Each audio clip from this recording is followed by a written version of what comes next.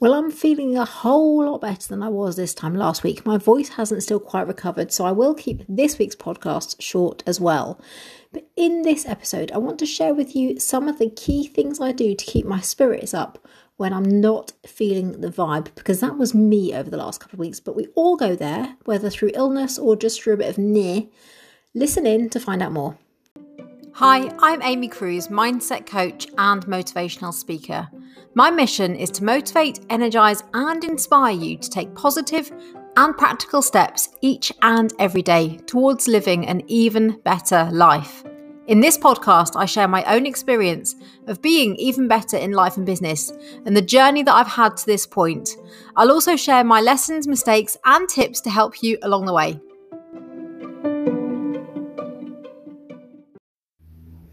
I'm not going to labour the point, but I was struggling the last couple of weeks. We've all been there, whether through illness, loss of motivation and focus, we're just feeling a bit low. And I hear from people all the time who are experiencing what can only be described as a COVID hangover.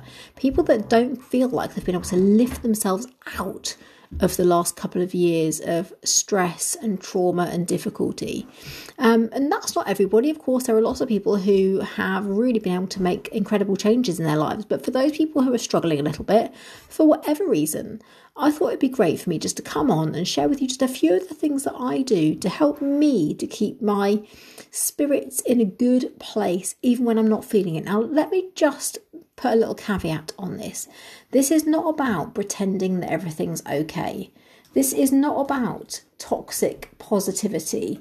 This is not about, pretending and trying to trick myself into different ways of being. And if you haven't heard of toxic positivity, it's kind of like the, being smiley, being happy, being told to kind of think positive and good vibes only. And I know you do hear a lot of that from me because I am someone that likes to really promote the benefit of positivity, of optimism, of seeing silver linings, but I don't ignore the bad stuff. And that's what toxic positivity is. It's really a catch-all definition, if you like, of the assumption that we should always have a positive outlook no matter what we're going through, even if it's kind of physical difficulty, emotional difficulty. And it's not about ignoring those things, but it's about finding new perspectives. So you often hear me talking about the glass half full, looking for the positive, seeing new perspectives. But I just really wanted to make that definition there for you. And I'm sure if you pop in to the internet, toxic positivity, there'll be a ton of resources you can actually find on that. So I want to just put that out there.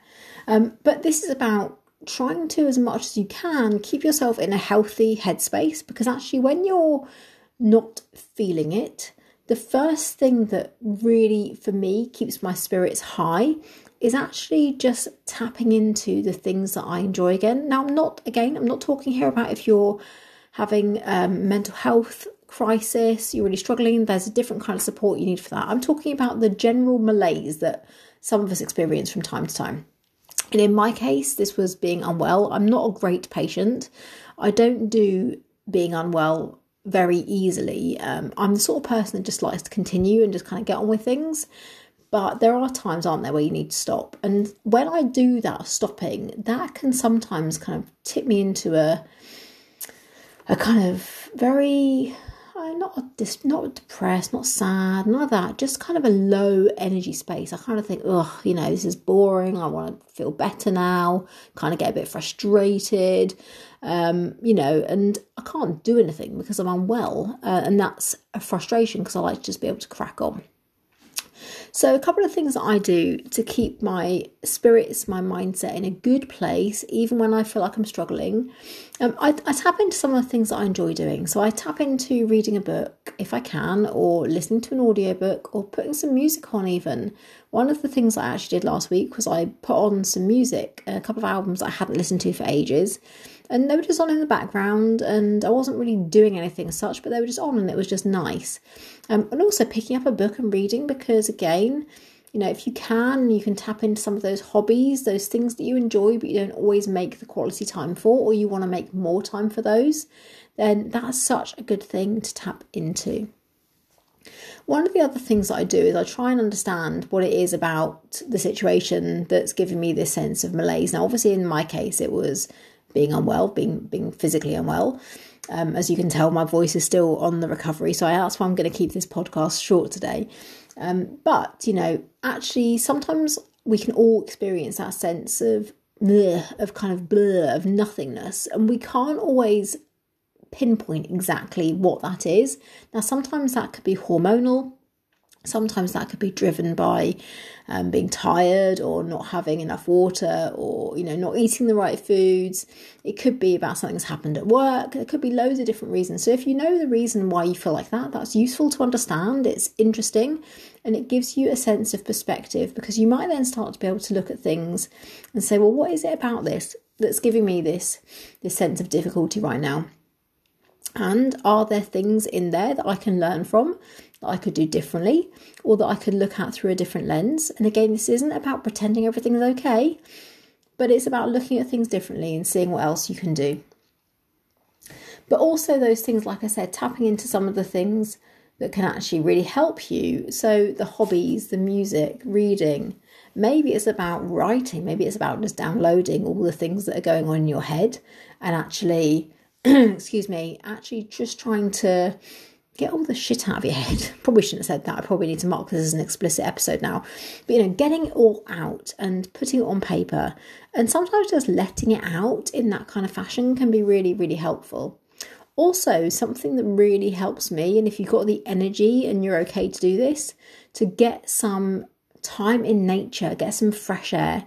Now, in my case, didn't really have the energy to kind of go off for a big walk, but even just having the doors and windows open, actually just going out and feeling the sun on my face for a few minutes in the day, all those things really, really make a difference. Looking up at the night sky, if you can spot the stars and the moon, that's a very, a very nice thing to do, just to take you away, take you out of your body for a little bit and just give you something different to focus on. And really just try and reconnect with the environment around you. And I think that's one of the things that definitely helps me, is sometimes if I'm feeling a bit discombobulated, to actually really focus on giving myself space to ground in the moments. That might be meditating, that might be going out into nature, that might be breathing fresh air. One of the things that I really love doing out of my new office window, did I mention I've got an office now?